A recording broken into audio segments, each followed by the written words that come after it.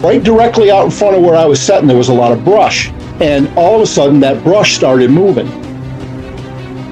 And then I heard a noise that I'd never heard before. So I'm looking at the spot, and all of a sudden, a head pops up out of the brush. And he looked around, he made the noise again, and then walked away. And he walked through it like it was nothing.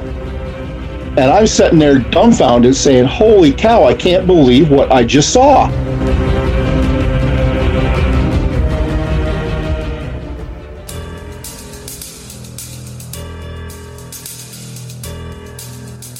This is the Cryptic Creatures Podcast. I am Brian, and with me as always is my co-host Todd. What's going on, buddy? What's happening, man? How you doing today? Oh, man, it's beautiful just sitting here waiting for this damn snowstorm. We are supposed to get some snow. A lot of it. I don't know if that's going to happen or not. Yeah, I don't think it will either. I bank on about half of what they say, always, up here in northern Indiana. Because they can't predict anything up here. The damn Great Lakes ruin everything. But you know, the cool thing about snow, Brian, is that it's easier to see Sasquatch footprints in it. Yeah. So if you got, a Squatch roaming in your area and there's snow, there you go. It's time to get out there and check it out. Take a look. You guys see some prints in the snow that look bigger than normal? Check them out. You never know. They could be there. Or barefoot in the snow. Right. I don't think that'd be a person. Exactly. Speaking of footprints and Bigfoot, our guest coming on today has some stories about that, and I think a couple encounters as well. We're going to bring Dean on from the Seaway Valley Bigfoot group. I'm excited to hear more about that. Hear what he's got to say and check out his encounter and see what happened to him. All right, well, let's bring him on, man. Let's not waste any more time. Yeah, man, let's get him. Okay.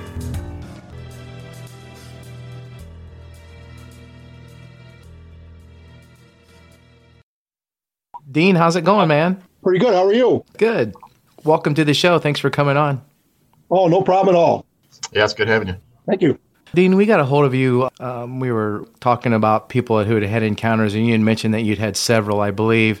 Before we get going too deep into your encounters, you also head up Seaway Valley Bigfoot Research. Is that right? That's correct, yes. And why don't you tell us a little bit about that? Well, we're in the Seaway Valley region of northern New York. We're right on the Canadian border. It's called the Seaway because of the St. Lawrence River that runs right through our area, which is a shipping line or shipping route from the Great Lakes all the way to the ocean. Big steamers go by carrying variety of goods and grain and ore and whatever else you could possibly think of. So that's why the region is called the Seaway. It's very, very rural country. A lot of people, when they hear New York, they think the cities and all that stuff, but there's an awful lot of woods and untamed land in New York State, especially in the northern part. We're just north of the Adirondack Mountains, right next to Fort Drum, which a lot of people have heard of. It's the home of the 10th Mountain Division, which is one of the most deployed divisions in the U.S. Army. And they use this place for their winter training grounds. We get the severe winters up here a lot of years. So about 15 years ago, I was asked by several people if I would be interested in starting a Bigfoot research group in this area. Sightings had increased up here quite a bit. And they knew that I knew quite a bit about Bigfoot. So they asked me to do it. And at that point, I'd already had a couple of sightings and some other encounters. So I volunteered to do it. We're mostly an online group. I have a few people that go out with me, but it's mostly just myself. But I do have a couple of other people that will go if I need them to. We've also established a couple of people in different areas that if a sighting comes up there and I'm not available, I can call them and they can go follow up. We get probably 1 or 2 reports a month from different people saying that they had an encounter or they found tracks or they had an actual sighting.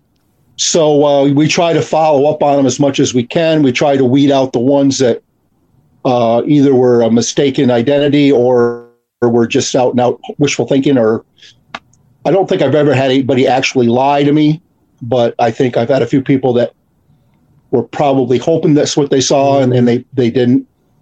So you kind of have to get to the point where you can distinguish between the two, or what's going on with that.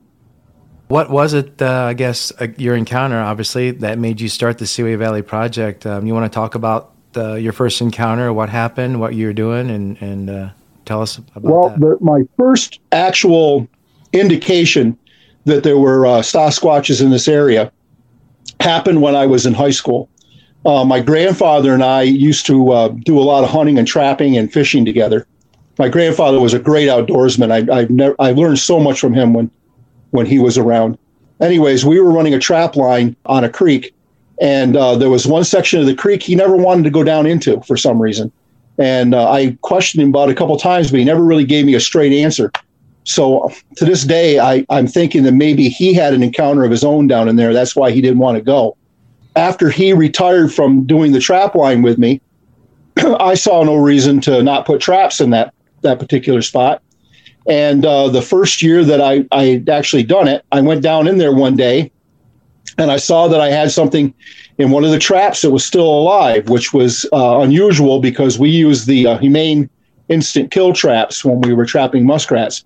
But there was something definitely alive in this trap. So I went down to see what it was, and I had hooked a big snapping turtle by the back flipper. And I don't know if you guys know anything about snapping turtles or not, but they're one of the most vicious animals that lives. I mean, they'll take a chunk out of you in split second. Mm-hmm. So I'm thinking, how am I going to get this turtle out of this trap without losing a finger? So finally I figured, well, I'll put a boat oar between me and its head, and I'll reach around behind it and try to get the trap off. So that worked. I got the trap off, and the turtle gave me the little turtle finger and went off into the creek. And so I went to reset the trap, and I looked over, and coming from the shore over to where the trap was a set of tracks. I mean, they were huge. And once the mud cleared out of the water a little bit, I could see that they were human-looking footprints. You could see the toes, everything. I'm thinking, holy cow, those look like Bigfoot tracks. The tracks only came out to the trap, and then they kind of veered off and then went out into the creek. So the creature swam across the creek after it left the trap. So after I reset the trap, I took my boat to the other side and went slowly along the edge of the creek on the other side of the creek, and I found where it came up. There was some very large body drag marks going up into the swamp, and then there was some tracks going up into the hardwood. Well, I never told anybody about that. For years and years and years, I never told anybody what I saw, for the typical reasons. You don't want to be thought of being, crazy or making a story up or whatever. And that was the first time that I had any indication that we had squatches in our area. So years later, I was going to go black powder hunting, or muzzle loading, some people call it. And my brother has land that he has beef cows on, and he moves them during the hunting season to a different pasture so they won't be in the woods, so they won't accidentally get shot or plus he hunts too, so he wants to be in there. So I stopped at his house to ask him if he moved the cows, and he had said, yeah, it was fine to go back there. He said, you might get a treat while you're back there today. And I said, oh, really, what's up? And he said, well, there was a big cow moose out in the field a couple of days ago. And we're just north enough of the Adirondack Mountains that seeing a moose is a rare thing. The moose usually don't come up our way that much. So I thought, well, that would be kind of cool to see a moose. So I went back, found a spot to set. I sat there most of the day, didn't see anything. And just about dusk, my stepfather went to feed the cows, and he has an old beat up pickup truck he hauls the food with. And when he starts it up, you can hear it for 20 miles. I don't think the thing's ever had a muffler on it. When he started that up, all the cows that were over in the other pasture all started mooing and bellowing and taking on because they knew they were going to get fed. Well, right directly out in front of where I was sitting, there was a lot of brush. There was a little clearing and then a lot of brush. And all of a sudden, that brush started moving. And I'm thinking to myself, holy cow, something's big over there. Maybe it's the moose. And then I heard a noise that I'd never heard before. And I'd never been around a live moose, so I didn't know what kind of noise they made. So all this time, I'm thinking moose. but it was like a grunty, frustrated kind of sound, like if a big barrel-chested man was upset about something and went, oh, but it was like 50 times louder than that. So I'm looking at the spot, and all of a sudden a head pops up out of the brush, and it was a squatch. And he looked around, he made the noise again, and then walked away. I mean, and that brush is not easy to walk through. And he walked through it like it was nothing. And I'm sitting there dumbfounded saying, holy cow, I can't believe what I just saw. And that was the first time that I saw one. After that, I started hearing things. I started hearing tree knocking. I once in a while would hear a whoop in the area back there. But that was the first time that I saw one. How far away from you were you from the creature, do you think? And did you get a good look at its face detail? Could you explain? Oh, yeah, I did. I was probably maybe guessing here. It was less than 100 yards, probably about 60, 70 yards away, maybe. I could see, the outline of his face. I mean, you couldn't see like small details, but you could see the face pretty good. You could see the eyes and the, and the nose and the mouth and everything, which were mostly not covered with hair. The hair kind of went around his face, big bushy eyebrows. And I brought one hand up to push some of the brush out of the way. And it didn't appear that there was much hair on the hand, but the rest of it was covered in a brownish black, fairly thick fur or hair, I guess would be more the way to say it. But I did get a very good look at it. Do you know how tall? You have an idea of the height of this thing, or was it kind of... I'm guessing it was probably every bit of 7 foot, maybe a little bit taller, because I know how tall that brush was. If I walked into the brush was a good 2 feet above my head, and I'm about 5'10" on a good day. Hmm. So, it was probably every bit of 7 foot. So you were obviously disturbing this creature or getting into... Well, what I'm thinking is that it was doing the same thing I was doing. It was hunting. It probably didn't know I was there. I was setting back up where you really couldn't see me, and there's a cliff that runs down through the valley there, and I was setting up under the shadow of that cliff, and I was in camo, and I don't move around a lot when I'm setting and looking for deer, so I'm under the impression that it must have came in from the other direction and found a spot itself to hide in that brush, and it was pretty much hunting the same area I was hunting. And I think what disturbed it was the cows making all the noise, because it was right after that is when it made the noise, was right after the cows all started. I'm thinking that it was like, oh man, I'm not going to be able to sit here and hunt anymore. I got to move.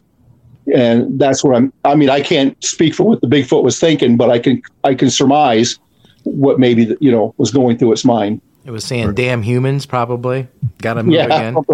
Those stupid Littlefoot are making too much noise back here. So what did you do after that? What were you standing there in shock, basically, or?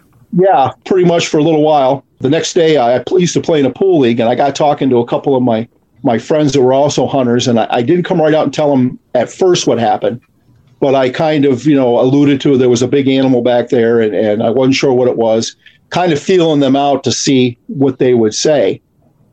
And my cousin, who was among the group, said, "Oh, you saw a Bigfoot, didn't you?" And I hadn't even said anything about a Bigfoot. And I looked at him and I go, yeah, I'm pretty sure I did. And he laughed and he said, "You're not the only one." And he wouldn't elaborate on it, but that's what he said. He goes, "You're not the only one." Wow. And his land bucks up against the backside of my brother's place. So and he's an avid hunter too. So I'm thinking he might have glimpsed one back on his land. But I tried several times to get him to talk about it, and he won't. So, how long do you think you got eyes on this thing? Just a few seconds, probably, I'm guessing? Yeah, it wasn't very long. But that was the first time I saw one. The second time, it was the same time of year, but several years later. And it was during black powder season. And I was setting evening watch, and a buck came out in the field. And I shot at it, but I wasn't sure if I hit it or not. It took off. I always want to make sure I missed them, or if I did hit them, I track them down. So I'm not one of those hunters that just shoots and walks away. So anyways, I went over to the spot where the buck was standing. I looked around. I couldn't find any blood, but that doesn't always mean anything because sometimes they won't bleed right away. So I followed the deer into the brush where it had gone, and I probably spent close to an hour looking, trying to find a blood trail. I followed it as far as I could find tracks. Never did find any blood, never did see the deer again. So I thought, well, sometimes they'll circle back. So he might come around and go back out into the field if he's hurt. So I kind of did the same thing. I took a long route back to the field, and there's a spot back there where it's a great big, huge flat rock. I mean, it's big, and it's mostly covered with moss and a little bit of grass. So I'm wearing rubber boots walking across that. So I'm not making hardly any noise. And plus I'm taking care not to make noise.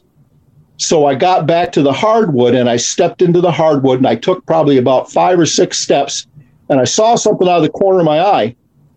And at first my brain said a stump, so I kept walking, and all of a sudden I thought to myself, I don't remember there being a stump over there.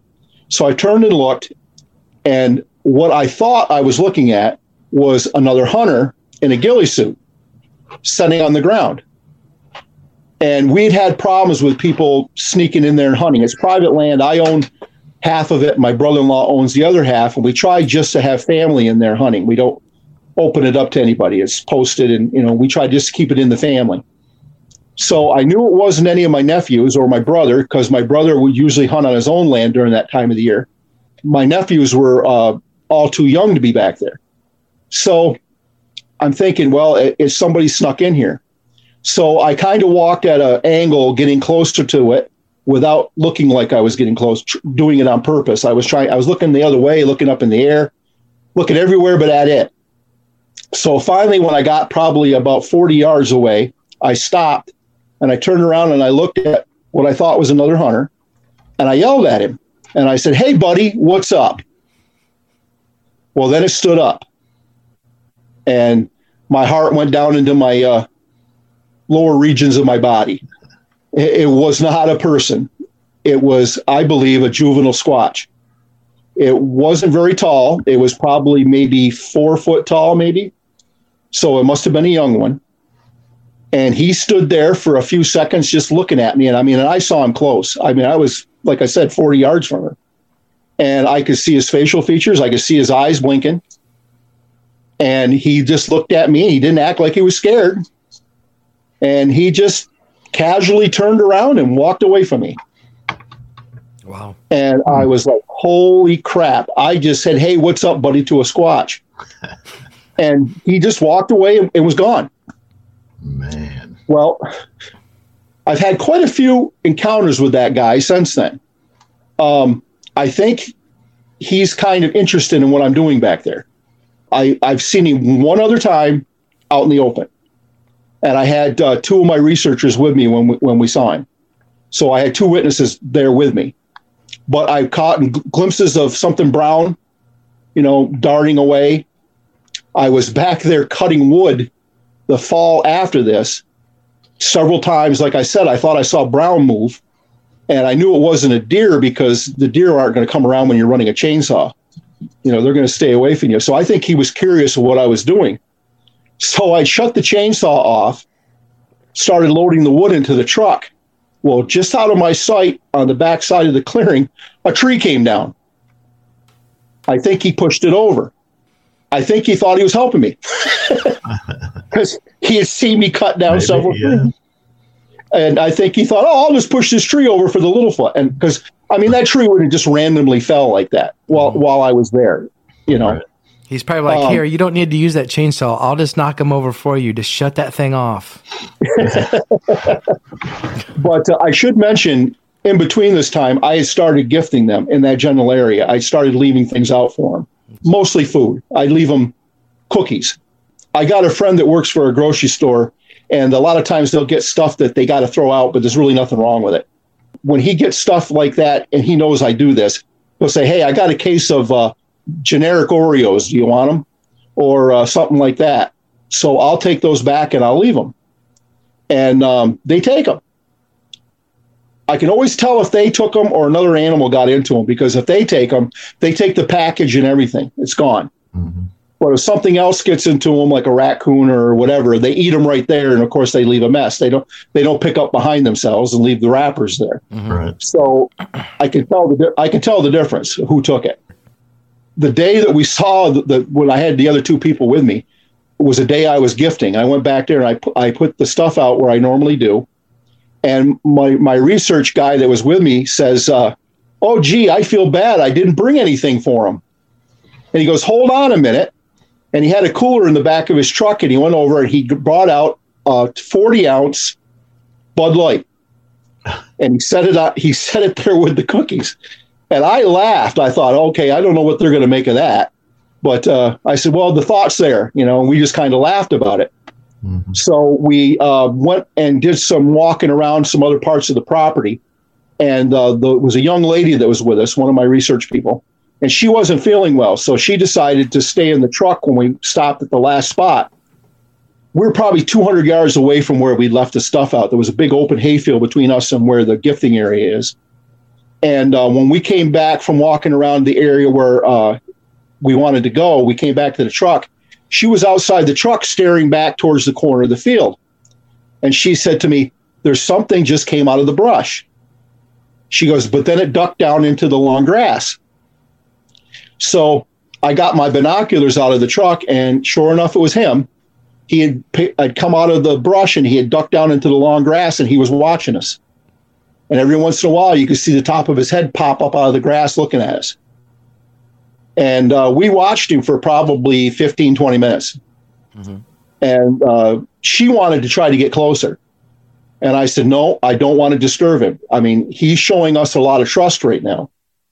And I don't want to break that trust with him, because if I break the trust with him, I might not ever see him again. But if I keep that trust with him, maybe he'll let me see him more and more. So we didn't try to, like I said, get any closer to him. We did take some pictures of him from far away. I think I sent them to you. They were near a little hut, which is a deer blind, and he was between the deer blind and the woods. It's your typical Bigfoot blurry picture. Right. Like I said, we were 200 yards away, and all I had for a camera was my phone. How tall was this creature? Obviously, you said he was a juvenile. His height was probably what made you think that, I'm guessing? Yeah. He was. I'm guessing he was about 4 foot tall. Okay. Yeah. This was about it. I can't remember exactly how long. I might be wrong on the time, but it was quite a while after I saw him the first time. So many people talk about the stump. They think something's a stump, and they I've heard this so much now, Brian and I both, where people see, I thought it was a stump, but I didn't remember a stump being there. These things like crouch down and present themselves. That's kind of another way that they use to hide, which is just weird to me. They're so stealthy in what they do. I mean, they're just sitting out right in the open, but they appear to be a tree stump to some people. Oh, so, yeah, he was doing a good job of it too. He was all tucked down in, and he had his head down between his shoulders. And he was looking over his shoulder at me. And like I said, he looked like he was in a ghillie suit. So I was thinking the way the behavior was a behavior of a person that didn't want to be looked at, or was trying to, just hoping you'd walk by them and not notice them. He almost succeeded. I almost didn't notice it. But then I know that woods so well. If I'd have been somewhere else, like in a strange woods, I probably wouldn't have noticed him. Or I would have wrote it off as being a stump or being a boulder or something and walked away. But I know that woods really well. I grew up in those woods. I've hunted those woods my whole life. I know them pretty well, and somewhere in my brain registered, there's no stump over there. And that was the only reason why he really got caught that day, because of my familiarity with that woods. Did he look more gorilla-like to you in the face, or human-like in the face, or what would you describe it as? He looked very human in the face. His skin was very dark. He looked like his skin tone was what you would see from an African from Africa, not an African American, but an African from Africa. Mm-hmm. The skin tone. I don't know if you understand what I'm saying or not. Yeah. Oh, yeah. Absolutely. Yeah, we have quite a. I go to Syracuse, New York, quite a bit, and there's quite a large immigrant community there from Africa, and that's where I got that image from, was that their skin tone and his was very close. It's the best way I can describe it. I don't know how big he is now. That's been several years ago when this all happened, so he's probably quite a bit bigger now than when I've seen him close up. I get all the reports, like I said, from the area. And last summer, we had kind of an explosion up here. A guy from the local radio station up here, had a sighting. And of course, he went on Facebook and he went on the radio and talked about it. So it became a big thing up here. It was in all the newspapers and on the radio and stuff. And since I run Seaway Valley, I was called to ask my opinion and that kind of thing. And I met with the witness and talked to him, and I found him very credible. And in fact, it's funny. I don't know if you guys have had this happen or not, but when you talk to a witness, especially soon after it happened, they get really emotional about it. Oh, yeah. This guy almost cried talking to me. Mm-hmm. And he was just so thankful that he was talking to somebody that was willing to believe him. And I told him, I said, I really believe that you saw one, from what you're telling me. And just by the way you're acting, I have no doubt in my mind that you truly did see one. It was really weird because it was in the newspaper and then it went national. And I heard that the article was even read on Coast to Coast.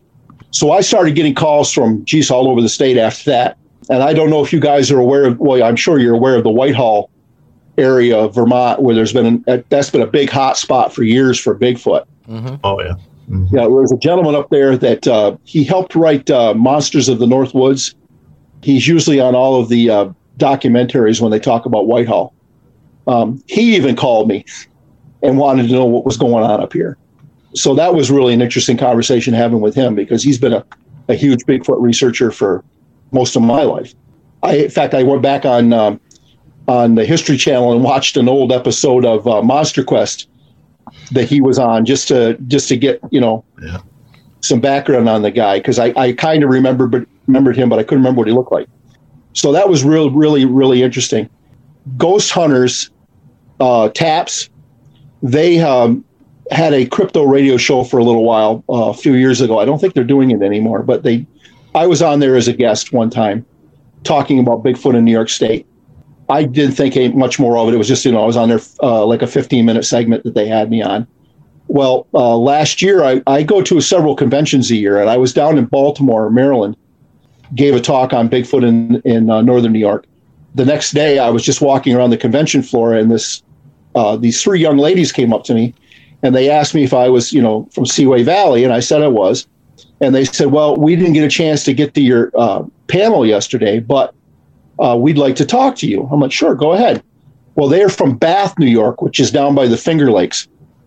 And very, very nice area. A lot of unexplored woods down there, and tons of state land, and just really squatchy area.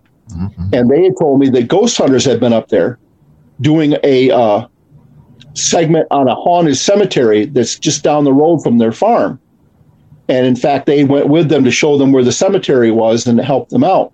Well, while they were there, one of the guys walked out into the cornfield that had just been recently cut and found Bigfoot tracks in the cornfield. And the guy from TAPS told her, well, I know a guy in New York State you should talk to, and gave them my name. And I didn't even know that he even remembered me, because, like I said, I only talked to him for a few minutes. I ended up taking 2 trips down there, and we had real good results. We didn't have any sightings, but we got, when we did the calls, we got callbacks. We heard wood knocking. One of the young ladies that went with us got the bejeepers scared out of her, because one kind of came right up close and hit a tree not too far from her. Mm. And her and I kind of had a Scooby-Doo moment. That'll do it. She come running and tried to climb right up on my back. Talking about tracks, when you first saw that first Bigfoot and his head pop up, did you immediately associate that with the tracks you saw as a teenager when you were dealing with the turtle by the river there? Not at first. I thought about it later. I mean, there was enough time had happened between those two events that it might have been a different Bigfoot. I don't know what their lifespan is, but the tracks I found were probably in 1980 or 81, somewhere around in there. I graduated from high school in 82, and I know it was before I graduated, because my senior year I didn't run the trap line. I had too much other stuff going on, and girls and everything else you're concerned about when you're 18 years old, and and you're just starting out your life. So I didn't have time for a whole lot of that. But so I know it was in that area, 80, 81, somewhere in that area when I saw those tracks. And this happened mid 90s.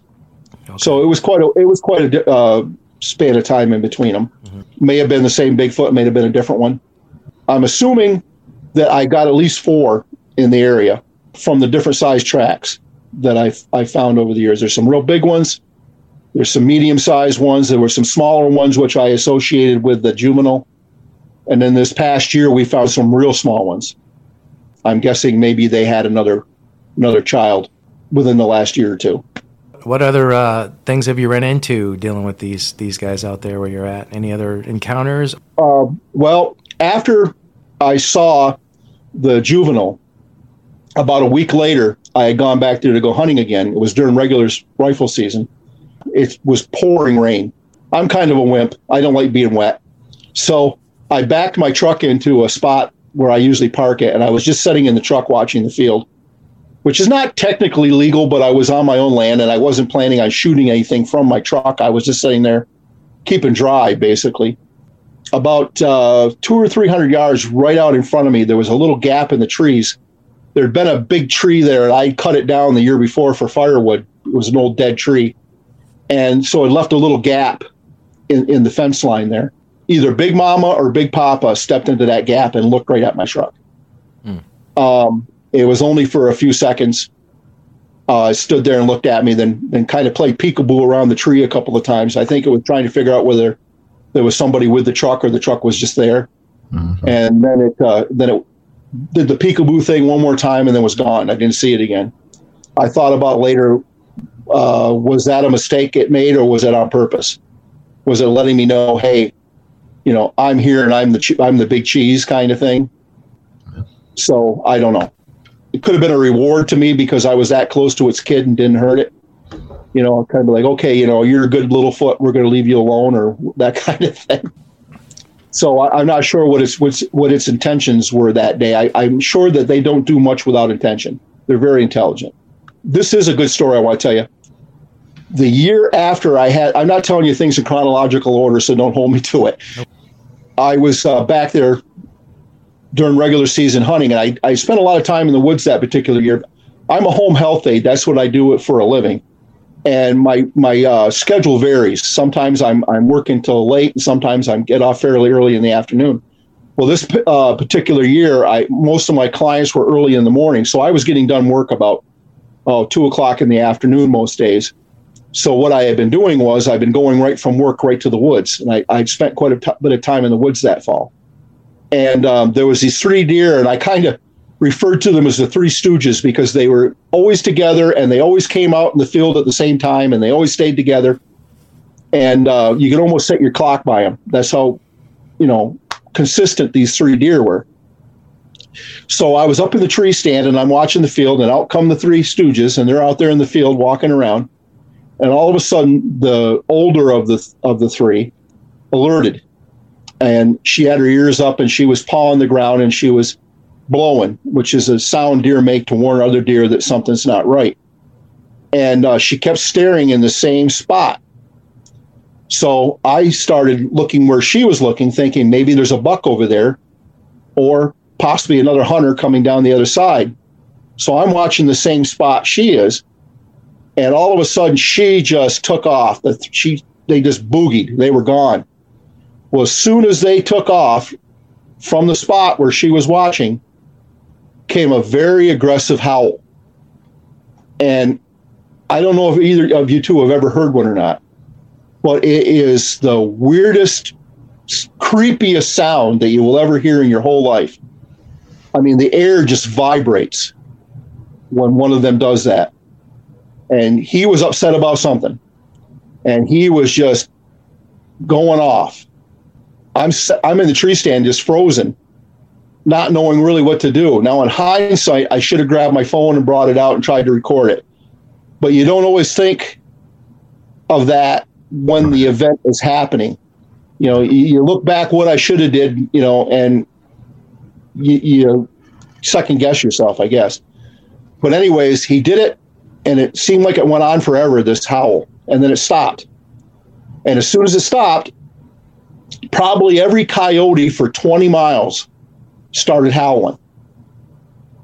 And then he did it again. And it was just like somebody had turned the volume off on the world. All the coyotes stopped howling. There was just dead silence. I can compare it to the old Happy Days episode where Fonzie goes camping and he's laying there in his sleeping bag trying to sleep, and the raccoons and the owls and everything else are making noise, and he just sets up in his sleeping bag and he goes, "Cool it," and everything quit. Yep, I remember that episode. He kind of grins to himself and said, "Let's see Tarzan do that," and he laid back down. Well, that's the only thing I can compare it to. That you would get the idea of what I'm saying. It was just dead silence. And discretion being the better part of valor, I got down out of the tree stand and went home. Don't blame me. Good idea. Probably the best thing to do because he was mad. Yep. And believe me, I had quite a long walk back to where I parked my truck, and my eyes were mostly behind me all the way back to my truck. Yeah. I mean, I was carrying a 30-06, but I don't know. That probably would have just pissed him off if I'd have shot him with it, probably. But I was expecting at any moment to see him come charging out of that brush. I really was, because that's how scared he made me. And I've been hunting since I was in my early teens. As before, I actually hunted before it was even legal for me to hunt. I went back with my grandfather. I didn't carry a weapon, but I went with him. But ever since I've been, old enough to hunt and old enough to carry my own gun, I've been in the woods. So, that's the only time in all those years, I'm 58 years old now, that's the only time in all of that, my life, that I was ever afraid in the woods. Because most things in the woods I'm not afraid of. You were probably pissing him off because he probably wanted to grab those deer, but knew you were in that stand looking at the deer, didn't want to expose himself, and probably just frustrated the hell out of him because he couldn't do what he wanted to do. So screaming and yelling maybe got you out of there, which it sounds like it did. And you had mentioned how people get choked up, when they're talking about their encounters earlier. We get that a lot when we talk to folks. We get that. Yeah, they have to take a minute, take a breath, whatever they got to do. So it's understandable. How many people have you talked to, or how many witnesses, Dean, do you think you've talked to since you've been doing this? Oh boy, it's hard to give you an exact number, but I would say at least 100. Yeah, wow. At least. I bought a Jeep Liberty, and you know how people get those window stickers, that say "Gone Fishing" or "Gone Hunting" or whatever. I had one printed up that said "Gone Squatching." Yeah, awesome. And I put it on my Jeep. Well, that was probably one of the best research tools I ever bought in my life. Really? Because I would be in a parking lot somewhere. I would pull into a Walmart. I'd pull into a Lowe's. I'd pull into a grocery store parking lot. And the next thing you know, somebody's coming up and wants to talk to me. Hey, I saw your sticker. Is that just there for fun, or are you serious? I say, no, I'm serious. Then I'd introduce myself, tell them I was with Seaway Valley. And then they would proceed to tell me their Bigfoot story. And it almost always started out as, don't think I'm crazy, or I'm not lying to you, but this is what happened. And that's almost always how they start out telling you the story. But I've heard some very, very interesting stories over the years, just from ordinary, people that probably never told anybody their story, or if they did, maybe only a couple people, because they were afraid of the ridicule that comes with having a Bigfoot story or having a Bigfoot sighting. Oh yeah. Yeah. We get that a lot. It's just the same way, I'm sure with people that see flying saucers or see a ghost, they get that ridicule from people when they probably did see what they're saying that they saw. Yeah. There's a lot of people that won't talk about it. We see more and more reports pop up every day through social media, talking to different people, talking to people like you. And I keep thinking to myself, these are becoming more and more popular, if you want to say, or popping up more and more and more. How many people out there are seeing something that they're not talking about? Oh, I'm sure. How many people take this to their grave and say nothing about this because they don't want to people think they're crazy? I get these random people come up to me, but I always think to myself, for everyone that comes and talks to me, there's probably 10 more that won't say nothing, Yep. So if 100 people come up and talk to you, there's probably 1,000 people out there that won't tell you. Exactly.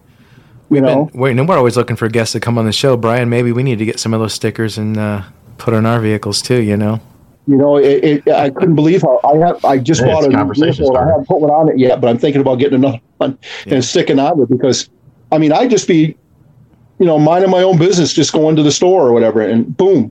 I was going to a client's house one day, and I went by this guy's house on the way that he lived in the development, and I went by this guy's house, and he's standing out in his yard, and he's staring at me as I went by.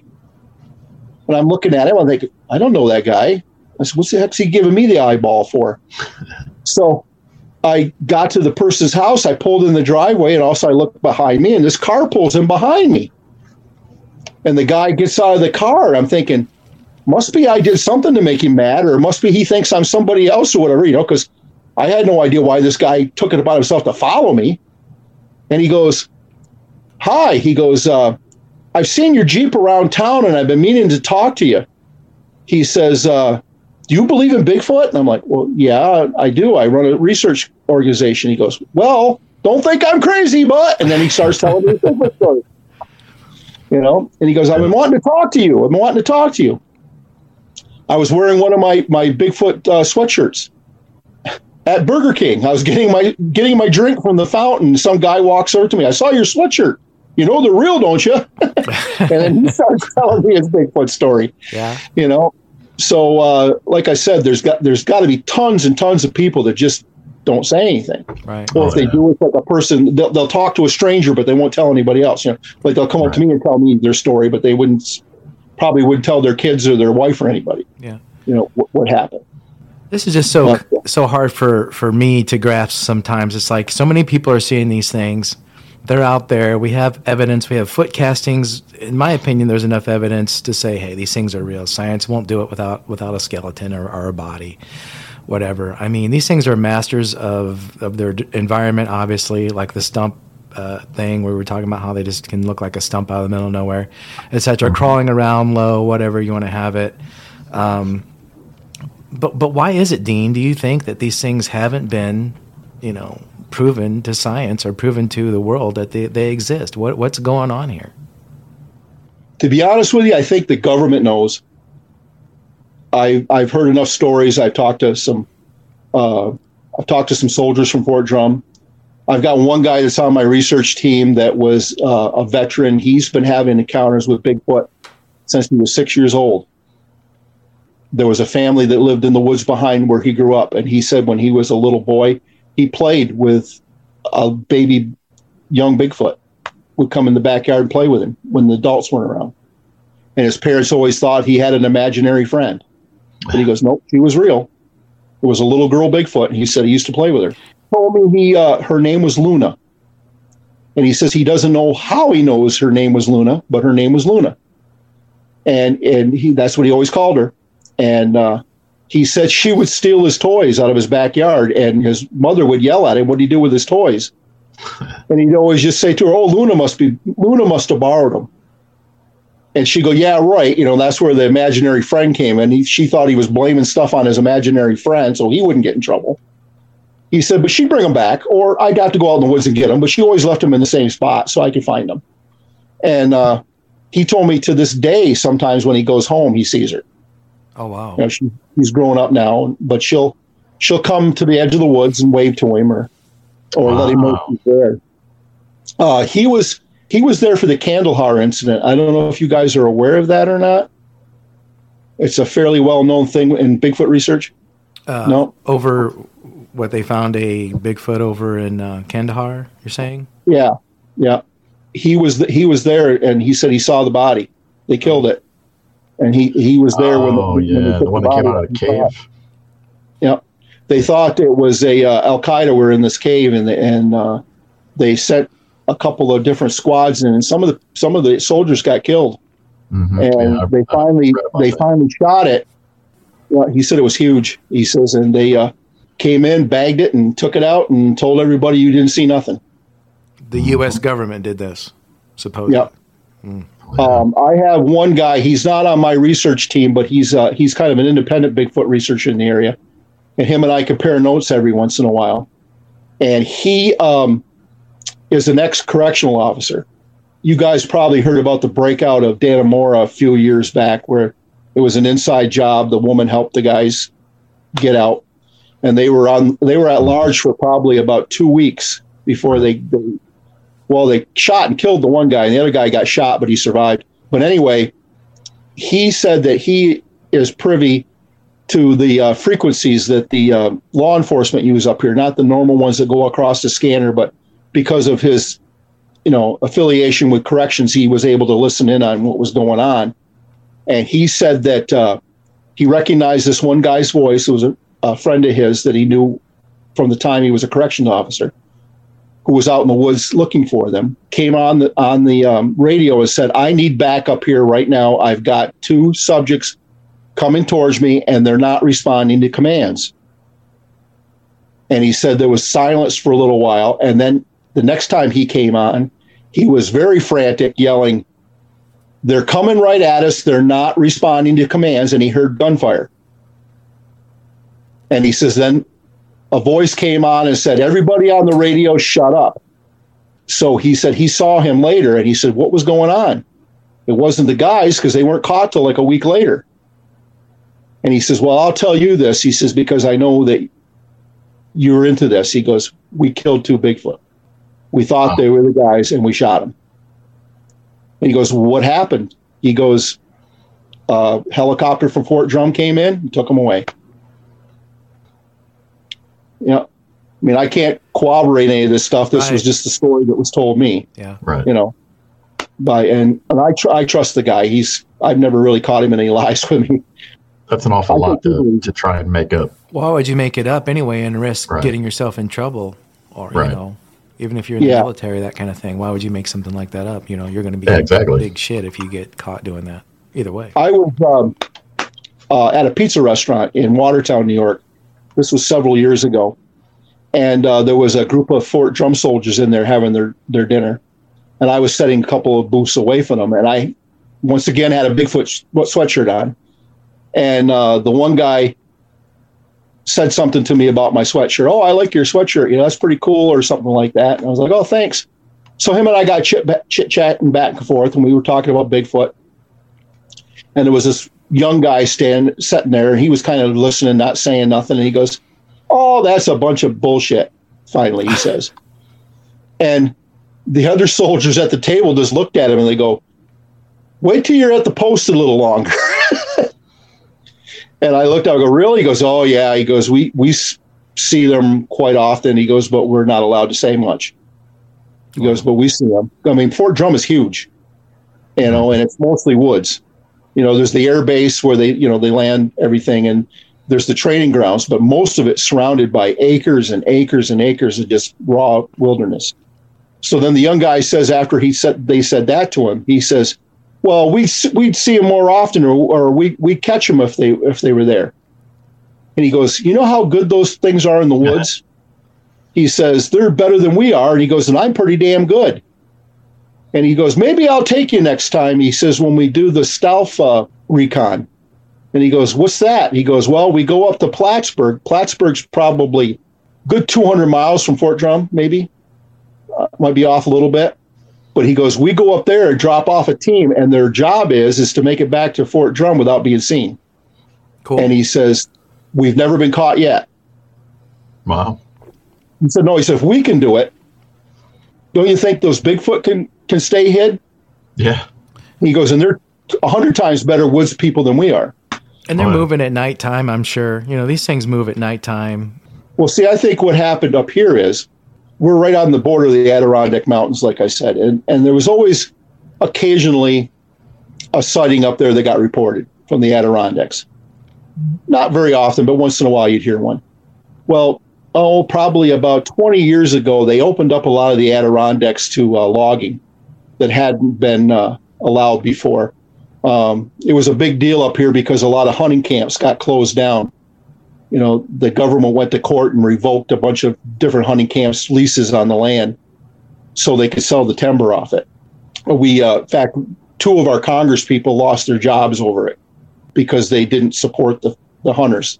They went along with closing the land down for so they could do the logging, and they got voted out. It was a big deal up here when it happened. So I think what happened is the Bigfoot were trying to find a different place because the woods was getting too crowded. So I think they started migrating north up to our area.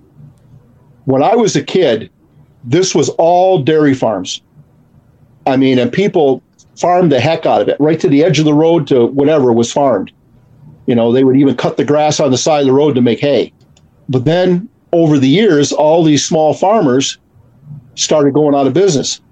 Either their kids didn't want to farm and moved away, or they just couldn't make it financially, so they sold their farms. And a lot of times they sell their farms to people that didn't want to farm. They just wanted the house because they could pick up the houses cheap as retirement places or just as second houses.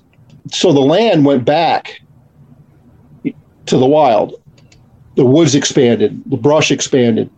The land was not being utilized like it used to be. So it became very good Sasquatch habitat. Right. And the deer started coming back. When I was a kid, you were lucky if you ever saw a deer. Now, you can't drive down the road without keeping your eyes open for one, because they'll run out on the road. Hundreds and hundreds of deer car accidents up here every year. The deer population just exploded. Well, with most apex predators, the best way to find them is to follow the food. And if there's an abundance of deer up here, the Bigfoot are going to take advantage of that. They're going to be following the herd of deer. If this place is full of deer, they're going to be around. I shot a buck out of my tree stand, the same tree stand I was in, and I know for a fact the deer was dead. I walked over, I had it by the antlers, I was looking at it, the tongue was hanging out. It was a dead deer. And I left it there to go get my truck to come back to load it. And when I got back, the deer was gone. There wasn't a drag mark. There wasn't nothing. It was just gone. It was not in the spot that I left it. So I wasn't thinking Bigfoot right away. I'm not one of those people that automatically it's Bigfoot. The leaves were rustle. Oh, that's Bigfoot. I'm not like that. I mean, I have to see it or have somebody kind of indication that that's what it is. Mm-hmm. So I'm thinking maybe a bunch of coyotes grabbed it and dragged it away. But I'm looking and I'm not seeing any drag marks. So it was just about dusk. I took my flashlight out, started shining my flashlight around, and there's a drainage ditch that goes between the hayfield and the woods. And there the deer was, stuffed down in the drainage ditch. The only reason why I even saw it was one leg was sticking up a little bit. I went over there and dragged it out of the ditch. Still not thinking Bigfoot. I'm still thinking, the most obvious thing, it was a coyote or maybe a bear. But we don't have a lot of bear there, so I'm thinking more coyote. So I dragged the deer up into the field and I started field dressing it. I pulled my truck around, shined the headlights on it, and I started field dressing the deer. Well, just off into the brush, into the woods where I couldn't see it, I started hearing like that. I'm like, holy crap. I said, I guess I know who tried to take my deer. So I finished field dressing it as quick as I could. And I grabbed my flashlight and I shined it over in the area where I was hearing the huffing. And I didn't see it that day, but it walked away once the light came near it. And you could hear it was on 2 feet. It wasn't running on 4 legs. Something walked away on 2 feet. So wow. I'm thinking that's what happened. It picked my deer up. Maybe I came back a little too quick and it stashed the deer down there. So I'll come back and get it after he leaves. Well, logic will tell you that deer didn't just pop back up alive and run and jump in that drainage ditch. And a bear would have drug it off. So you would have seen drag marks. So something had to have picked it up. Oh yeah. You can't deny that kind of stuff. You just can't deny it. Mm-hmm. And I've got a theory. I probably have, I like I said, I hunt a lot, and at least once a year, I'll have somebody tell me a story where they know they hit the deer, but then they couldn't find it. I've got a theory that during hunting season, when a Bigfoot is in the woods and hears a shot, it doesn't run away from it, it goes towards it. And it's hoping it can get to the deer before the hunter does, because it's an easy meal for them. They don't have to chase it down. They don't have to they don't have to kill it. If they find a deer, it's wounded, or they find one that's already dead, they'll just pick it up and walk away with it. And that's why these people are saying, I know I hit it dead square. You know, it couldn't have gone very far, but when I got there, it wasn't there. I couldn't find it. You know, I think that's my theory. I might be wrong, but that's my theory. I think that they come to the shot, they don't walk away from it. Yeah, I believe it. Right. Easy meal. Yeah. You shoot, I'll eat. Right? Yep. Yeah, pretty much. One guy told me that actually he was one of the guys that, you know, don't think I'm crazy, but he said he shot a deer, gutted it, put it in the back of his truck, walked about 50 yards away from his truck to take a dump. And he turned around just in time to see a Bigfoot come over, scoop the deer out of the back of his truck, throw it over his shoulder, and walk away with it. Jeez. Wow. He said, what could I do? He said, he literally caught me with my pants down. Yeah, he knew what was going on there. He's like, oh, perfect time. Yeah, I mean, what do you do? Well, Dean, we appreciate you coming on and talking to us, man, and telling us all this good stuff. Anytime. Yeah, this was it's been fun. That was some exciting stories. Yeah.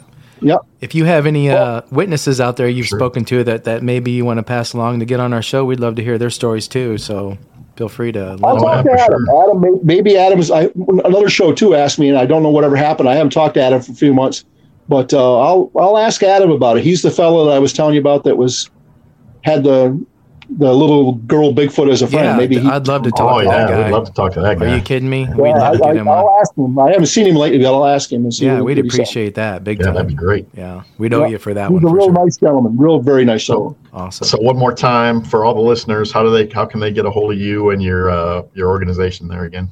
Seaway Bigfoot Research. We're on Facebook. You can get us on. You can contact us on Facebook. If you want to email us, we'll be more than happy to talk to you. If we can help, we will. You know, we're always interested in hearing what's going on out there, and we want to hear the stories. We really do, and we love talking to other witnesses.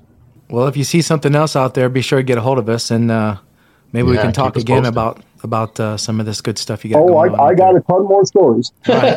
We'll definitely get in touch then for sure. We'll definitely talk to you again. Okay, I appreciate it. All right, you take care, Dean. All right, Dean, thanks. See you, buddy. Thank you, gentlemen. Bye-bye. Very interesting stuff from Dean there, and some cool encounters and stories going on. Yeah, those are cool. Especially that one about the guy playing with it when he was a kid. Yeah, we got to get a hold of that guy. Hopefully he can connect us. I bet that guy's got some stories like you wouldn't believe. And I'm sure our audience listening to this now would love to hear those stories from this guy who playing with a juvenile Bigfoot. Mm-hmm. The things that how he must perceive life in general. I could talk to him just about that. Yeah. You know what I'm saying? After what he's been through. Let's hope to get this guy on too. So we're going to try. We're going to try our darndest. Keep bringing good content. Thanks everyone again for the listens. Yes, we appreciate all of you. Thank you so much. Get a hold of us on Facebook, Twitter. Now we're on Reddit, right, Brian? Now we're on Reddit. Cryptid Creatures 1 is our regular profile, and then we have a community that is cryptid_creatures. Join us on there too. Yeah, and join our group on Facebook. Help it grow. If you've had an encounter and would love to tell us about it. And you can always email us. Please do. info@cryptidcreatures.co. Thanks again, Brian, for another awesome episode, my friend. Yeah, man. Always fun. Always fun. All right, man. Until next time. See ya.